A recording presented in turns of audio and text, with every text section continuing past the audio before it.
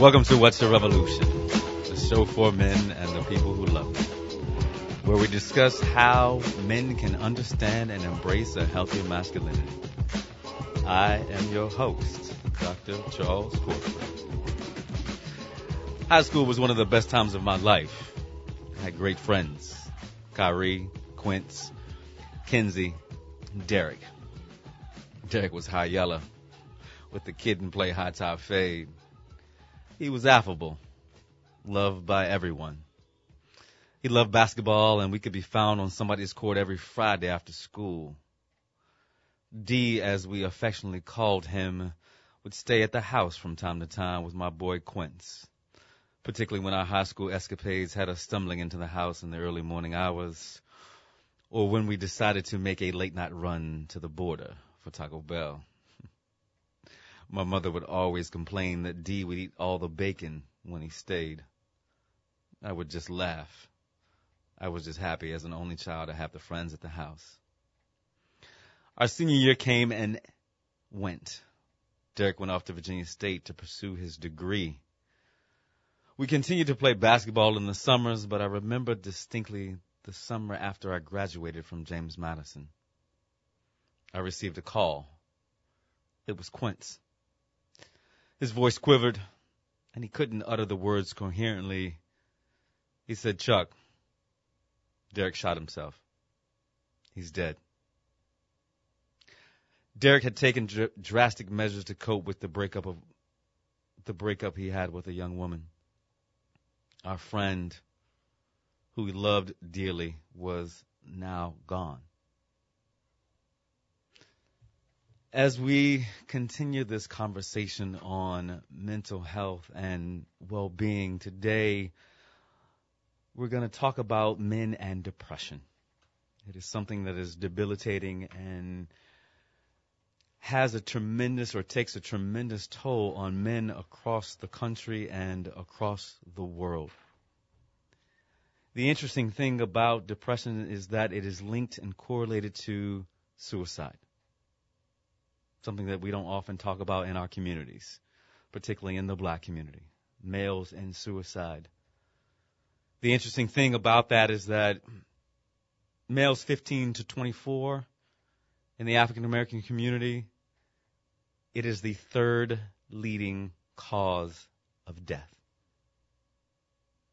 So we're going to take a little time talking about men, depression, and suicide today. So I hope that you will spend some time with me today. I have some wonderful guests that I'll be talking to today. Squeaky Moore, who's the director of Faces of Darkness, who will be on with me in a few moments.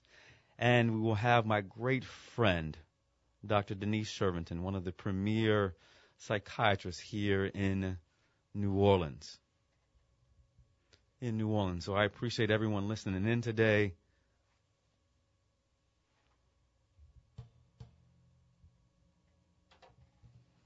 Squeaky. Hello. Hey, how are you? I'm fine. How you doing? I'm awesome. Wonderful. Thanks for having me on. Oh, you're welcome. You're welcome. And just so my listeners know, as I mentioned previously before she came on, this is Squeaky Moore, director of Faces of Darkness. I'm going to get into that in a few moments, what Faces of Darkness is and why you decided to make this wonderful documentary. But Squeaky, the first question that I always ask my guests is, what's your revolution? Oh, that's a deep one. So my revolution serves my purpose in life, I believe, which is to inspire, motivate, and educate people. And I usually do that through my artistic endeavors. So, for instance, in Face of Darkness, my revolution is to change the dialogue about mental illness. And I do that through inspiring people, through motivating them to make changes to their day-to-day process and, educating them on the facts about it. Wonderful. Thank you, Squeaky. I appreciate that. And it is a wonderful documentary. But as I said, we'll get into that in one moment. I always want my listeners to have an understanding of who's on the show with me. So tell them briefly a little bit about who you are. Who is Squeaky Moore? Well, Squeaky Moore is I'm a mom, I'm a wife, and I'm a content creator and a new author. I have a book coming out. But I'm a content creator mostly, and I'm creating content for both film and television, and so yeah, in general, that's just kind of who I am. I'm a fun-loving, fun-spirited person too. So. Wonderful, wonderful. You talk about being a content creator. Unpack that a little bit more. What does that mean? What kind of content other than Faces of Darkness? Tell us a little bit about your book that you've got coming out. Okay, so I'm currently writing dramas and reality docu-series for, I have a docu-series show that I'm currently pitching for television based on the mental health piece. And I'm also currently working on a web series that it doesn't have anything to do with mental health, but it's just a web series. I'm not even at liberty to really talk about it, but we do go into a shooting process May 8th through the 18th. And so that's typically the type of content that I write about. But my book is really about, it's called 100 Pitches, Mistakes I've Made So You Don't Have to. And it came from my frustration of learning about the business of pitching. And so my aim was to educate people around how to pitch your product, how to pitch your project and your product so that you can button up and compete against, those industry Hollywood, bigwigs, so that, more voices, more diverse voices, especially minorities and women, can be heard. Right, that's a revolution in itself right there. I think that information is power, and particularly as, young and up and coming, people are trying to figure out how to make their way. That's the interesting piece, is that What's a Revolution began out of not even a conversation, but a graduation speech from Tom Friedman, as he talked about how in 2011, it was the best time for people to think about how they could shift their lives to then go out and shift the world, because we were going through a recession. We were still in the midst of the recession, and he said it was the worst time to actually go out and try to find a job. So it sounds like your book is a wonderful opportunity for people to read and really figure out from the mistakes how they can revolutionize the opportunities that they may obtain, but then make the best use of that opportunity. Absolutely. And you know what, to be honest, the book is It's an amazing book. I'm really proud of this book. Not only do I talk about my journey, but I went further to get input from executives at networks and people, content creators that actually bridge the gap from being independent to getting on the screen. And so I just didn't want my story. But really, what the book was about was so much deeper. It was about my faith. It was about rising above rejection. It's not about that, but these are a lot of the things that I went through and that I do kind of talk about, like how to reframe your thinking around rejection and all of these different things that we encounter as content creators. So it was a huge, I had a period of growth over the last year and a half. And so writing about it is key, and telling that story is going to be really key for me going forward. It sounds like it also was a cathartic experience for you as well. Oh my God, yeah. The interesting thing is that you talk about rejection in that piece, and that rejection can be very debilitating for some people, which leads me to begin to ask about Faces of Darkness. And because we see rejection for some, and that perception of rejection may lead people down that dark road into depression. Why make Faces of Darkness, and why is it important for people to see at this point in time? Well, I have a friend named KP Nelson. He came to me, and he, right on the heels of Lee Thompson Young dying by suicide, who was a friend of his, and he said, there's so many people, so many black males just taking their lives lately. Have you looked into this? Have you paid attention to it? And I'm like, I was in agreement as I sat through and thought about it. I was like, wow, yeah. He was like, I think we should do something about it. And I was like, okay, well, let's meet up. And as we met, we thought maybe a documentary was the best thing to do about suicide and depression. And then it kind of went from trauma, suicide, anxiety, depression. And the thing was is that both KT and I both had struggled with depression. And we both had different paths and journeys that we took to heal ourselves. And so we felt like there was a lot to add, a lot to give to the topic as well. We weren't going in blind. We were going in, very open as to the day-to-day process of someone who is struggling with those forms of mental, illness. So that was our way. We went on that journey from that point on to tell those stories or to kind of enlighten. And I guess our mission was, sort of like the mission with getting tested when HIV and AIDS became, I remember BET doing this HIV and AIDS campaign, get tested. And before then, it really wasn't a conversation that you had. You were really kind of afraid to tell your guy, like, you got to get tested. Like, I want you to get tested. And then after the campaign, it became a no-brainer. Get tested. You got to get tested, Exactly. And so that's kind of how we look at mental health.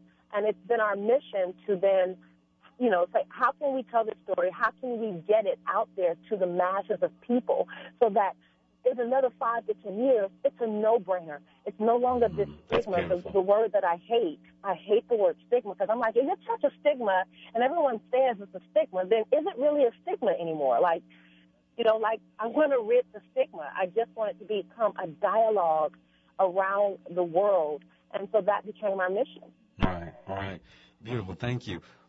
So you talk about this journey, and I'm going to ask a couple of questions. What was the journey like for you, hearing these stories, knowing that you had been in their perspective and had been a person who had experienced depression? What was it like for you and your partner, KT, to then dialogue and chronicle these stories of depression and anxiety and possible suicide? Mm-hmm. Well, it is always interesting to dissect or to hear the stories as we're recording, because we're in the process of shooting the feature, the documentary. We shot a short promo, and now we're in the process of shooting the feature. Not only are we always wowed by the onset of depression and these stories, that, the lives that some of these men have led, or people in general, because now at this point it's like, it's not just about black men, it's about everyone that's dealing with it. Not everyone, but many people face it. Exactly. And but it's really about the onset, how it started, what was the cause of some of these issues. And even the cries for help that went unnoticed, and or the things that were traumatic that were never faced or dealt with because this is the norm for many people. And so, or whatever they're dealing with is the norm in their neighborhood, I should say. Right. And so we're not even looking at, the person that just got shot and killed on the corner. We're not looking at that as the reason that this person that was something that affected them long term, that they didn't even realize it, right? We're not looking at divorces,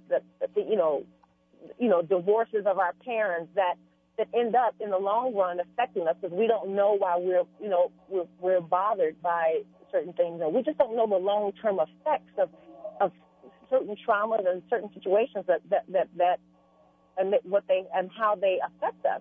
And so, it's these stories that are like, it's almost kind of heartbreaking, and sometimes it's like, I remember talking to Terry M. Williams, and she was like, Squeaky, you can't take on the world because the more you hear it, honestly, sometimes it will affect you, and you won't understand why your mood is so down, or you're so solemn some days, and it's because sometimes it gets like that, in this journey.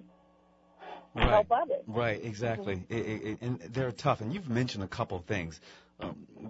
For you as this producer and then the director, you've mentioned a couple themes, a couple triggers. What were some of the things? And I know you don't want to spoil it, but give the teaser for some people who are going to watch this down the road. What are some of the themes, some of the trigger themes that came out that really took men down that road or took people down that road to, into that hole of depression or even that consideration of suicide? What were some of the key triggers that you experienced that were in their stories?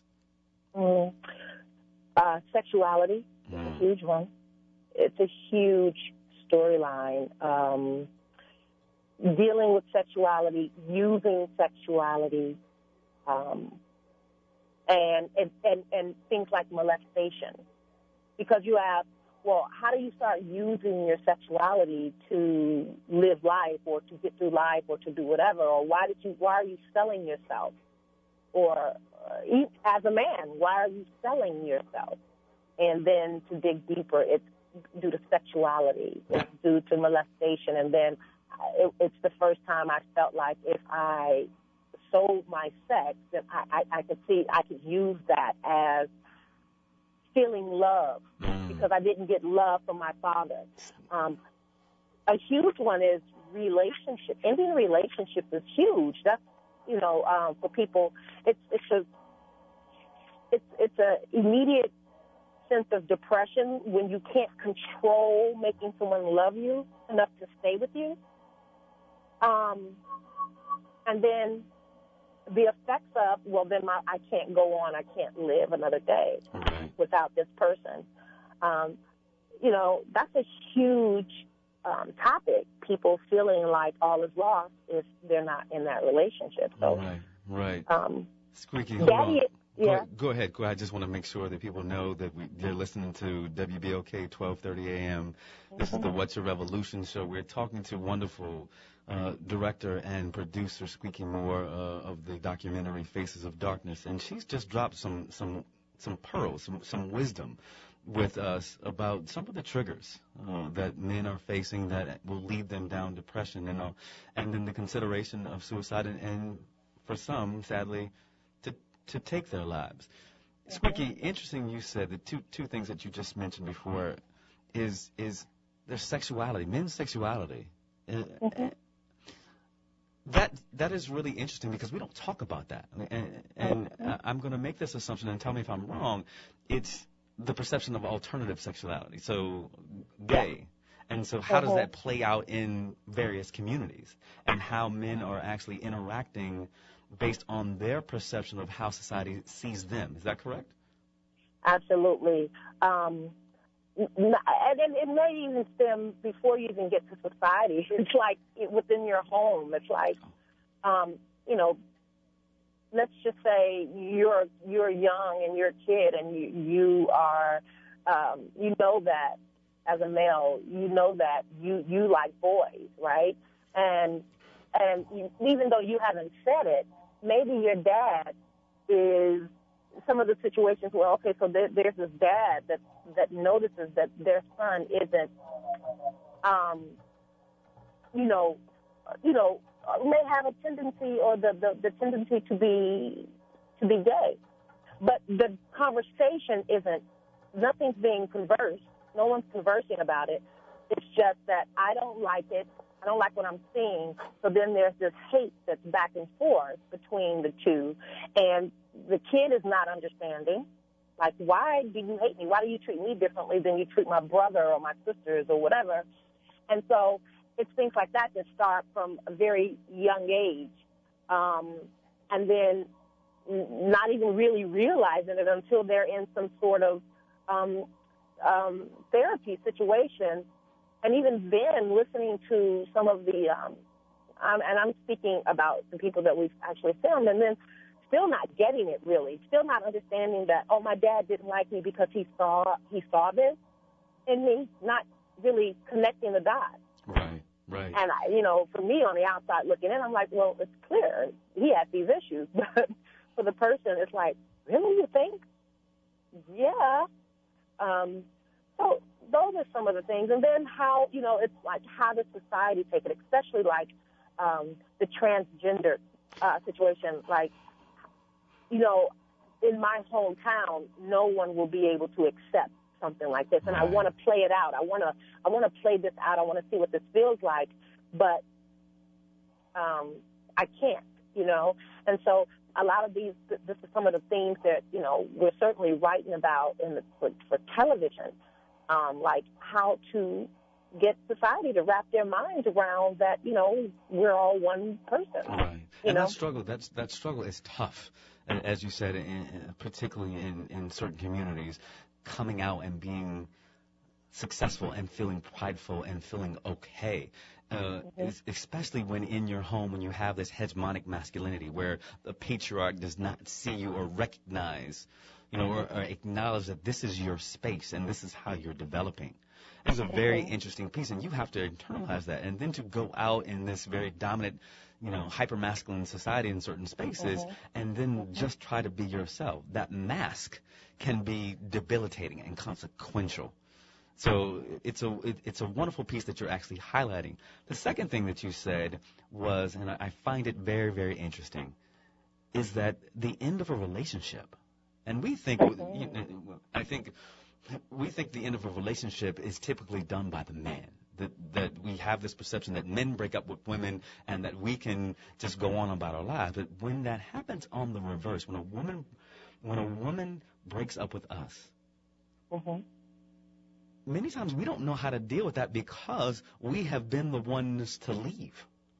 And then once we have decided to give our heart, soul, and mind to a woman or a partner, or it could be a male partner, once we've done that and then we've got our heart broken, some of us may not know how to cope with that well. And I find that interesting because I know that, and to be very honest with you, Squeaky, I spent 2 years in therapy after a breakup. 2 years the saddest point in my life was those 2 years in therapy after a breakup with a woman that I thought was the be-all to end-all, and to come to find out she wasn't, but I was all in, Squeaky. And once I found out the backstory and all the drama and all the BS that she brought to the table, when she left, I didn't know how to cope. I couldn't cope. I could not cope. And fortunately for me, I had the means to go and sit in therapy and talk through that. But many of us don't have that, and many of us don't even think about going. And what you're saying is that rejection can lead to harmful events in people's lives. And people, I'm on the fence. I don't really know what to think. You know, even if you take the situation with like Stephen Steffens. Right, exactly. I think there is a temporary moment. There is a moment where people snap. Some people can pull it back together, but there is that moment of, oh my God, I can't do this. I don't want to live life if I can't live it without you, because you can't see past the moment. You can't see yourself. I've dealt with a very hurtful breakup before, and it was traumatizing. I think I lost 20 pounds in 1 week. I'm not even joking. People thought I had HIV or something. Like I had turned to the worst, and it was so hurtful. And there is a moment, like in my mind, I knew I was going to move. I was strong enough to get past it, but it just never felt. It didn't feel like the day would come. And a friend said to me, you know, Squeaky, if I had known, she had went through a horrible breakup before, and she had told me, and she was married at the time. She got married to the love of her life, and she said, if I had known that this day would come, I wouldn't have spent so many years crying. It's painful. And so I like to say with that, you know, and what we say, we have a Facebook page called, it's a Face of Darkness page for, you know, maybe about 3,000 or 4,000 people. And we put out posts every day, 2 or 3 times a day. And so what I like to say is that perspective is everything. Sometimes just a small perspective can shift the thinking, and help you reframe a little bit or give you some sort of hope in the process. And so, you know, there was a guy who reached out on Twitter to us maybe a year or two ago, And he said, I know I'm going to take my life.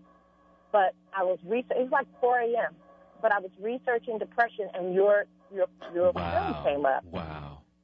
And he still promised us, no, I know I'm going to take your life. I'm not trying to get you to stop me. I just want to donate to your cause because before I go, is what he said. Oh, wow. And that was so heavy. And I said, okay, that's fine, but do you mind having a conversation with me before you take your life? And he was like, fine. Just don't attempt to talk me out of it. I know that I know that this is my wife left me, and I know that this is over with. And as I talked to him, and as KT, we would talk to him individually. To this day, this guy and I are still friends. Wow, that's beautiful. And that's beautiful. That's the revolution right there. That's the change. Oh my God, you saved my life. Like I was going to take my life, And I don't think he could see the end. I don't think he could see that another woman that he would fall in love again, and that there would be life after this. But sometimes it's just a shift in, thinking. Exactly. And you're, I'm looking forward to seeing your documentary and promoting it, and because it's an opportunity for people to hear stories and hear the stories that we don't actually hear. I put it out on Facebook yesterday, and my wonderful producer, Rachel Graham, put it out on Facebook yesterday, and we asked to see if somebody would come on the show to talk about their experiences. I got no response. It's hard for people, and I should not have been amazed that I didn't get a response. I got a lot of likes from people, and I actually said that to her. So I was like, you know what? Thank you for liking that, but I really want to find somebody, and the likes are the support, that we're supporting this conversation. But to talk about this is hard. To talk about this piece, because when you're in that hole, it's hard. Yeah.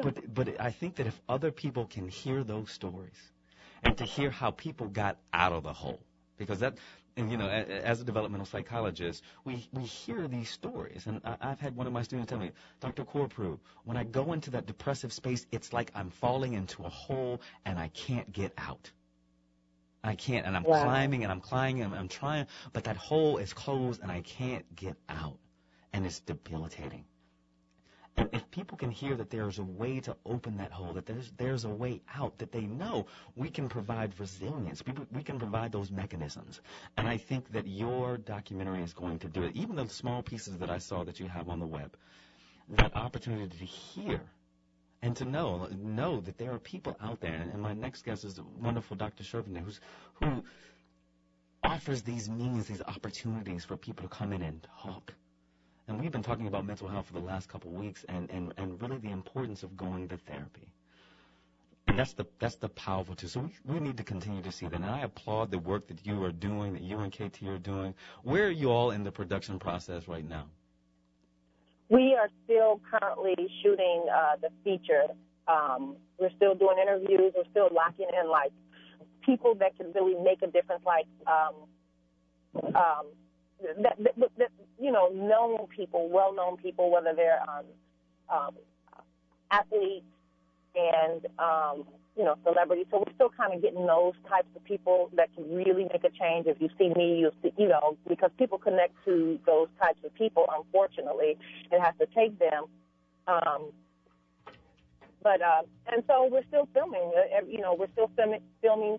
We don't have enough really to have the best story told, the story that we want told. So we keep filming, but we've done a lot of interviewing.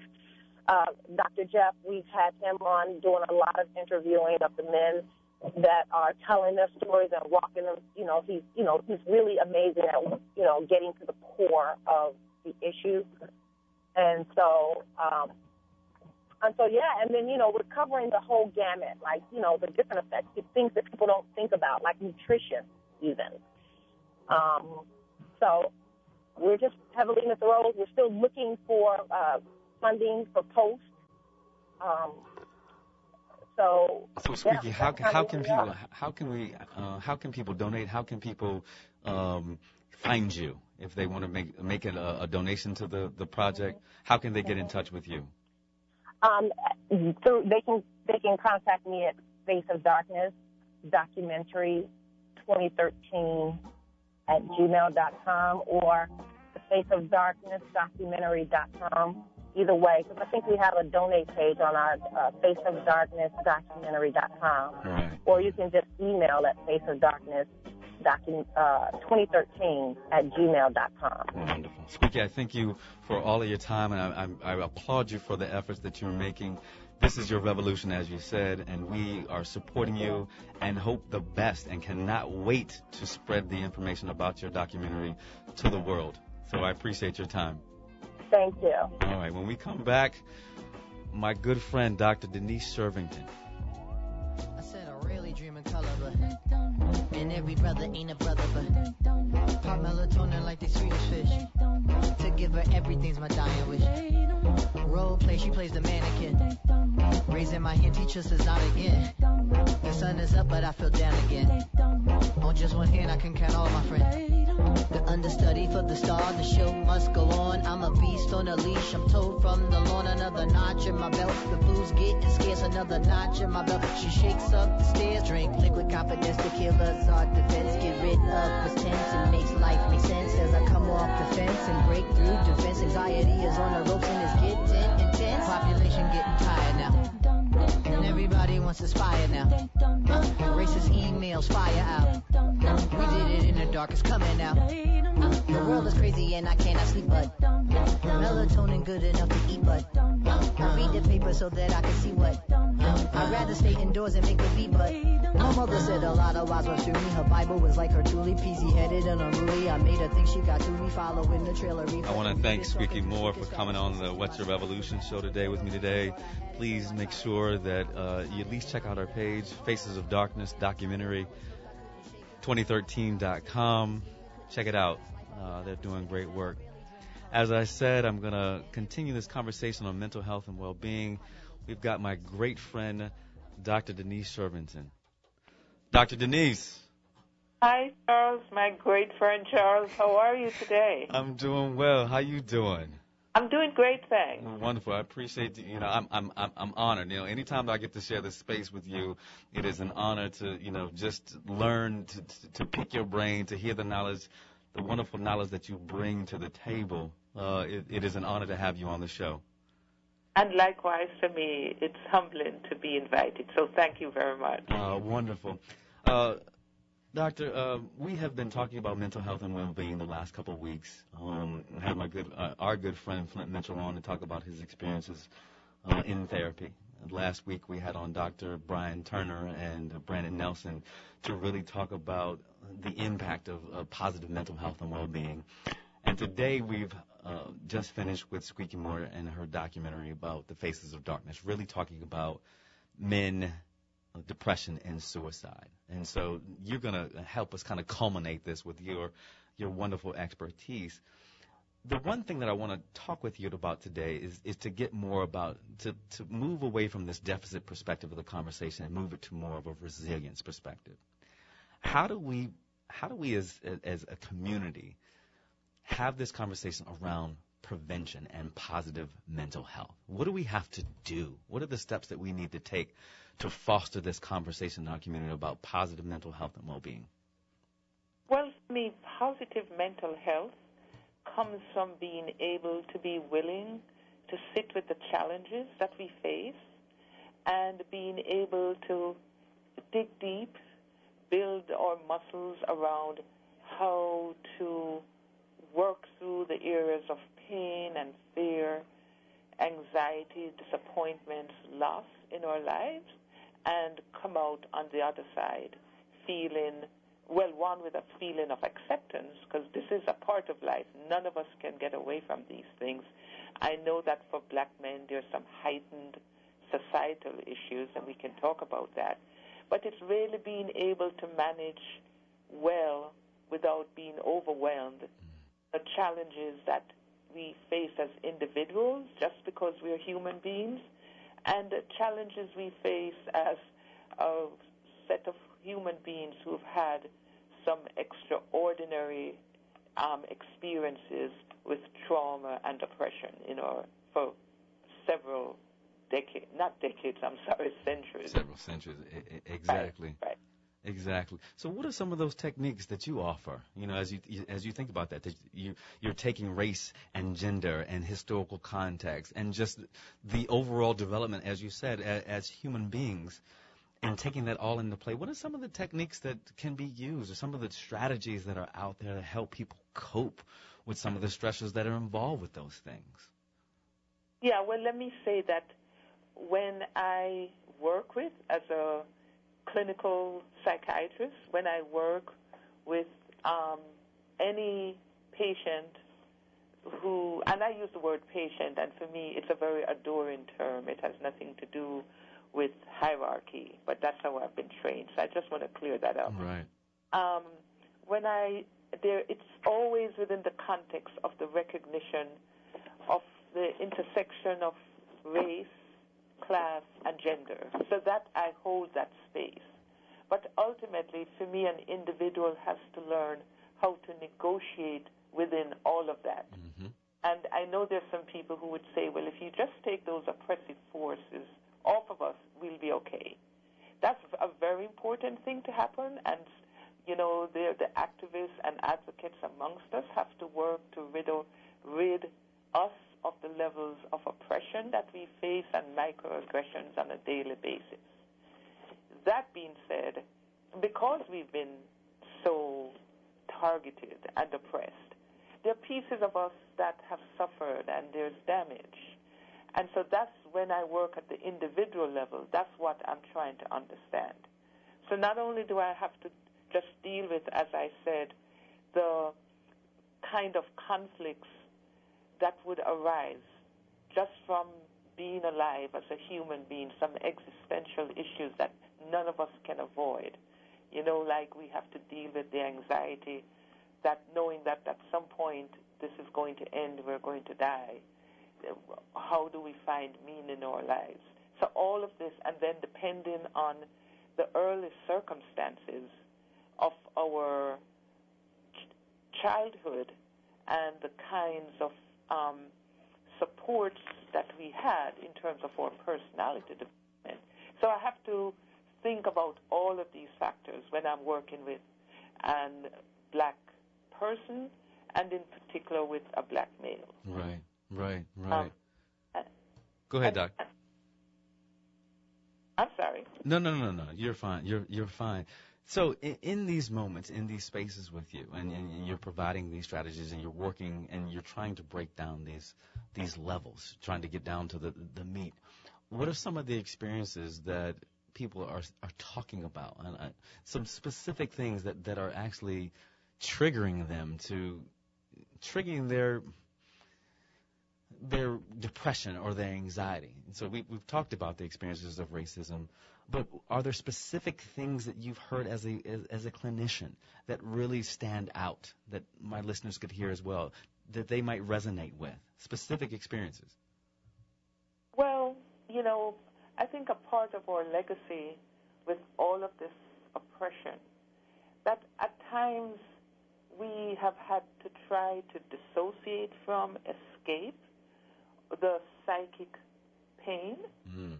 And so for some of us, we engage in certain addictive behaviors in our ability sometimes to avoid.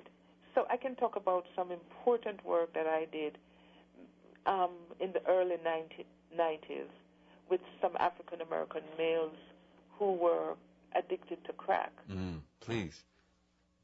And, what was really interesting as I think about that work was what tended to happen when the men came to see me. And they were on their last leg, where they had been imprisoned, they had been kicked out of their families, they didn't have any jobs, and the VA at the time was offering them an opportunity. It was a research study to see two African-American, and I would say pretty competent psychotherapists. And so what I learned from this experience was how infrequently we invite ourselves to become, as a culture, more emotionally intelligent. For many of these men that I saw had no understanding about how to interrogate and understand what their emotions were telling them and what was the connection between their emotions, their resulting behaviors, and the way they think. And even though I did not use, the typical, the more popular CBT, cognitive behavior. Right, cognitive behavior therapy, exactly. We used a more psychoanalytic. This actually is a process by Liborsky, where we try to tease out together, myself and the patient, what is this core conflictual theme? What keeps coming up? And usually it's in the negative. That goes deep inside, that over time has really been a significant force in how your personality formed. That means how you experience the world, how you think about others and think about yourself in it. And then trying to, through looking at how they would relate to me, help them see how these patterns were showing up in their lives. Right, right. Doc, one of the things you just said that is critical, and I love that method, that technique, was the emotional intelligence around healing and increasing that emotional intelligence, because we're taking in so much. I did an equity training today, one of our wonderful nonprofits, Community Works today, and we talked about the subconscious and the conscious, and how our subconscious takes in so much, but we still behave based on all of that information that's taken in. But we have to be emotionally intelligent and when I say that, we have to be able to recognize poor behavior or poor patterns of behavior. How do we increase our emotional intelligence? How do we do that so we can recognize that we're in these patterns that are not good for us and that we may be hurting not only ourselves, but the people that we come in contact with? A couple things. We're going to have to get a little more quiet and introspective. A lot of us spend a lot of time just filling up our space with busyness, and we're not really being quiet and reflective and really thinking, having that moment of, As the mayor, last week said something that was funny that he learned from this black woman about whenever he would say anything to her, she'd say, I'm going to process this. And were you there? I think you were there. And, sometimes we need to allow ourselves and give ourselves permission to sit with things. Mm-hmm. And not make ourselves so busy. And I think if we spend more quiet and contemplative time and not always have to watch television or be talking to someone or finding busy things to do, being on social media, then we begin to be able to search inside. What is it that I'm feeling? When I had this reaction today, what was triggering this? What was the feeling? Was I upset? Was I afraid? Did I fear loss? These are it has to start there. We have to have some desire for personal inquiry. Right. What you're saying is that we need to spend time in a meditative state, finding time in our days that we're putting the phone down, that we're not on our MacBooks, that we're not in conversation, but finding time for peace. Is that what you're saying? Finding time for peace. And interesting that you say that, because I do a little bit of leadership coaching. And that was one thing that I said to one of my clients yesterday, is that she's going through this period of time where she's stressed, and she's going from the time she wakes up, she's working, to the time she goes to bed, she's working. A brilliant woman. I said, where's the break in your day?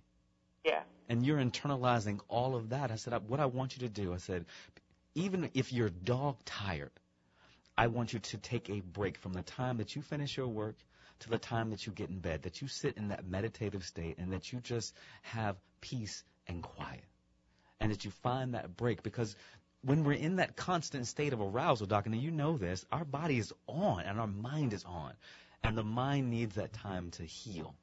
And speaking of healing, Doc, I know that you had the Healing the Healers retreat in Jamaica a couple weeks ago.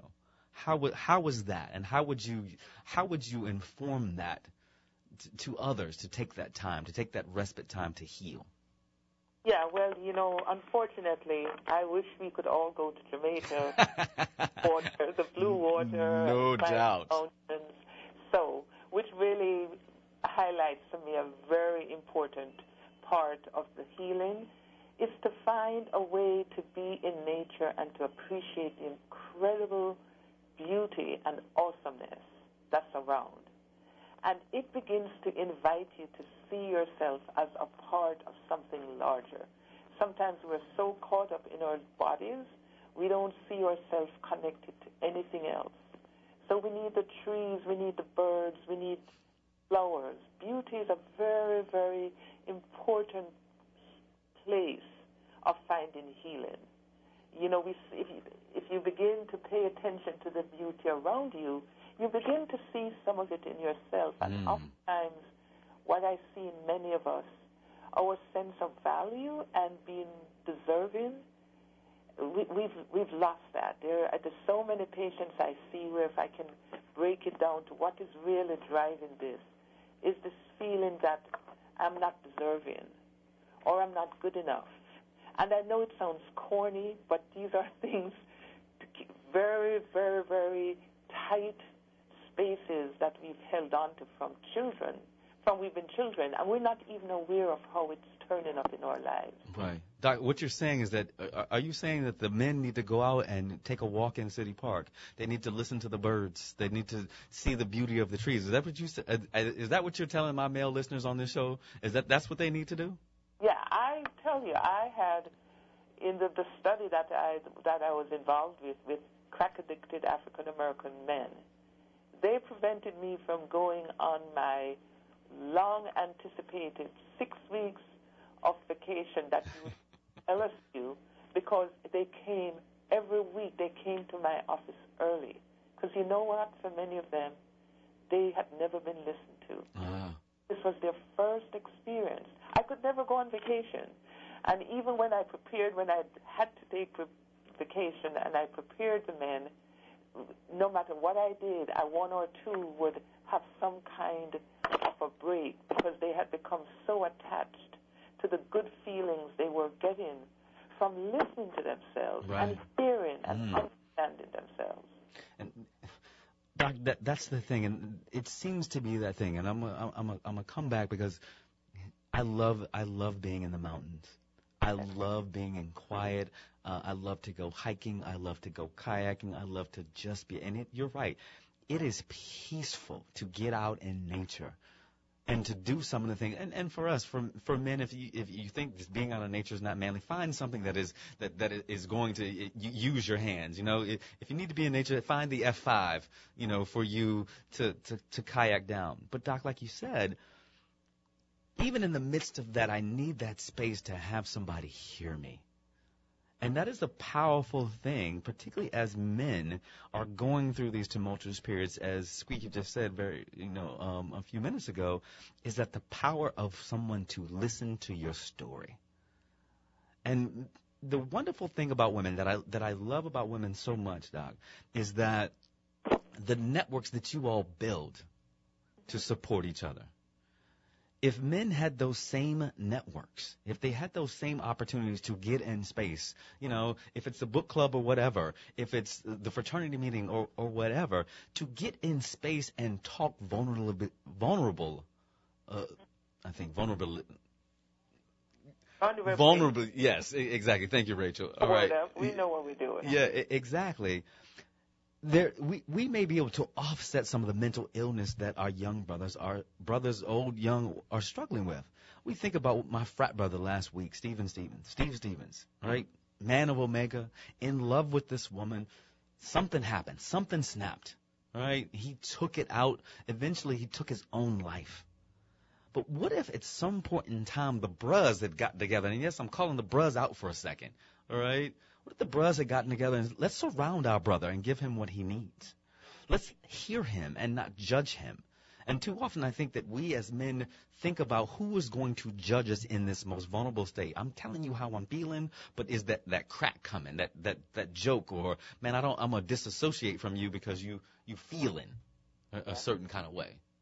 I think one of the things that I think is really, really important, and one thing that I have learned from being a therapist with black men over the years, is that we've got to learn to be okay with, we have to teach our black boys that it's okay to be intimate with other black males.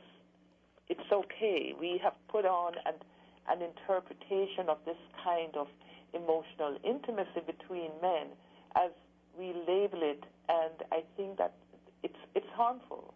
So you're right. So when the challenges come up and men can't face it, and depending on how severe it is, either they're going to internalize it and harm themselves, or they're going to externalize it and harm other people. Exactly. They have no way to discharge the tension that they feel. Right.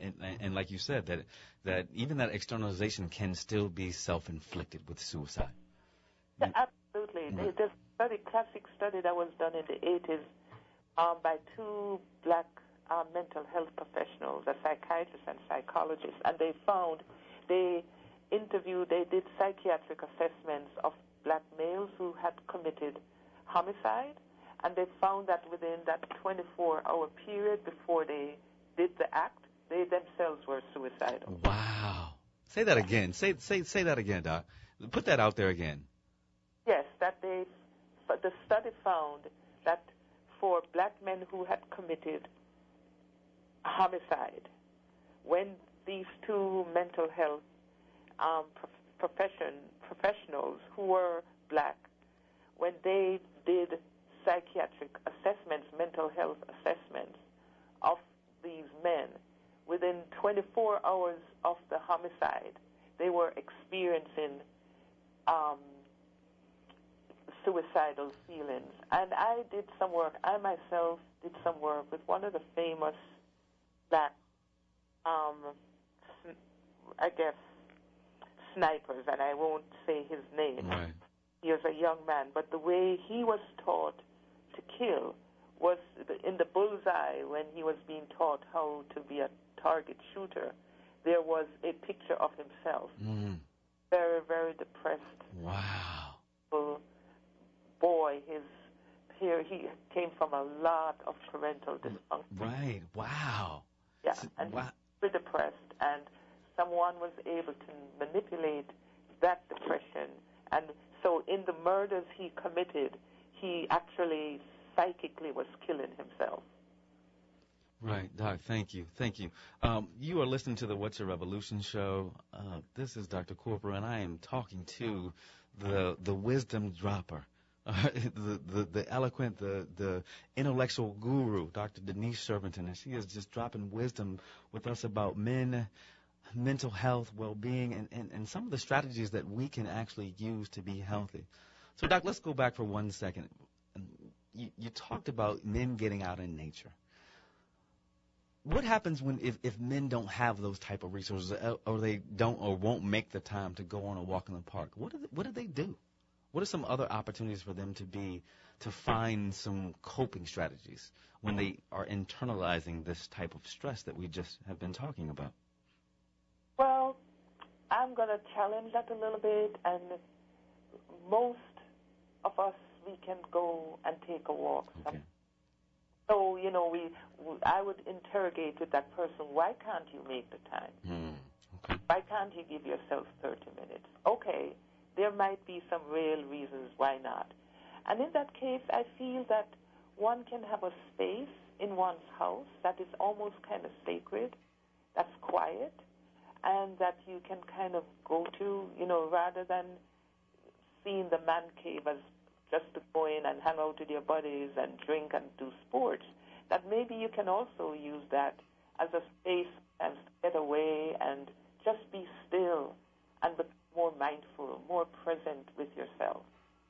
Doc, you're saying that we need to redefine the man cave? Yes. Oh, wow. I love that. I love that. Just in the sense that as we begin to redefine and find the healthiest versions of ourselves, we sometimes have to redefine how we have defined some of the things that really make up being a man, the man cave. But what do we do in the man cave is what you're saying. Is how do we use that time in a productive fashion to help us grow and find the healthiest versions of ourselves? Using that time for meditation, using that time for quiet, using that time for introspection, using that space. The man cave is not only for football and drinks, but also using it as an opportunity to gather your brothers, whoever they may be, to come and talk. I love that. I love that redefinition, that reshaping of the man cave, Doc. Mm-hmm. And you know, I guess so much of my work with black men has happened in the context of the VA, which for me is a little bit ironic because I'm such a peace person. You know, I'm not interested in the ways we, as a society, harm other people. But whatever, my great work, meaning that I had the honor of sitting with folks who were really committed to understanding themselves. And my last stint at the VA, I did a group with African-American vets. Primarily they had been in Vietnam. And what was incredible about these men, it was labeled an existential group where we were going to come and ponder givens of life, death, freedom, purpose, dealing with our isolation. And what the men discovered was that they had a powerful philosophical space that they didn't even know existed in themselves. And so they began to feel better about themselves, that they had very high and deep thoughts about life and the meaning of life, but they had never given themselves permission, nor had anyone facilitated the process for them. So, you know, I think it's important for us to really begin to think about then within the larger construct of just being a human being, what are some of these gender constructs that we have placed onto each other that have harmed us? And what I have seen for black men is this very harmful cultural norm that getting to know self, being intimate, being vulnerable is a sign of weakness. It's not. The opposite. Right. It's control of yourself and knowing who you are. Right. Dr. Shervington, I appreciate the knowledge. I appreciate the knowledge. Everything that you have just given my listeners. What are some of the resources that we have in New Orleans, or some of the resources that we know nationwide that men can use to get the help that they need to? You know, the best resource is, one of the best resources is to have some kind of health insurance, so that if at any point men feel overwhelmed, or on the other side, if they want to give themselves the gift of knowing themselves better, that they can access competent mental health professionals. So that's a very, very important thing. And, you know, with the shifts in health insurance coverage, I know sometimes that's difficult. But if that's not the case, I think that there is a public mental health system. I'm very happy that the executive director, an extremely competent African-American female psychiatrist, I've known her for many years, she's trying to improve the quality of services there. So there's a fallback. And in the meantime, I recommend practices. We also hold a lot of tension in our bodies, so practices where we use the breath that make us more aware of the connection between our bodies and our minds. I think there are a multitude of points for that. You know, it depends if you like. Doc? Yes, I hear that sound. No, keep going. Just wrap it up for me, Doc. You're just dropping wisdom. I don't want to cut you off. No, this is fine. It's just really, once you make that commitment to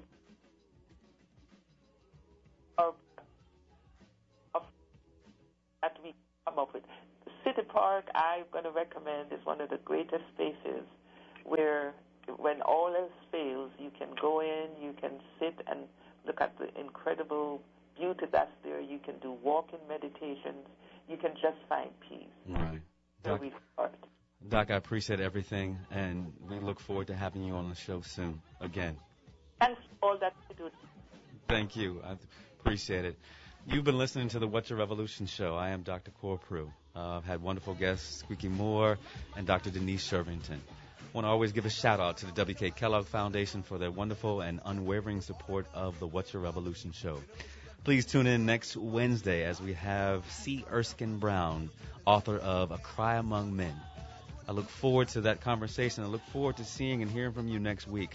And as always, every day, ask yourself, what's your revolution?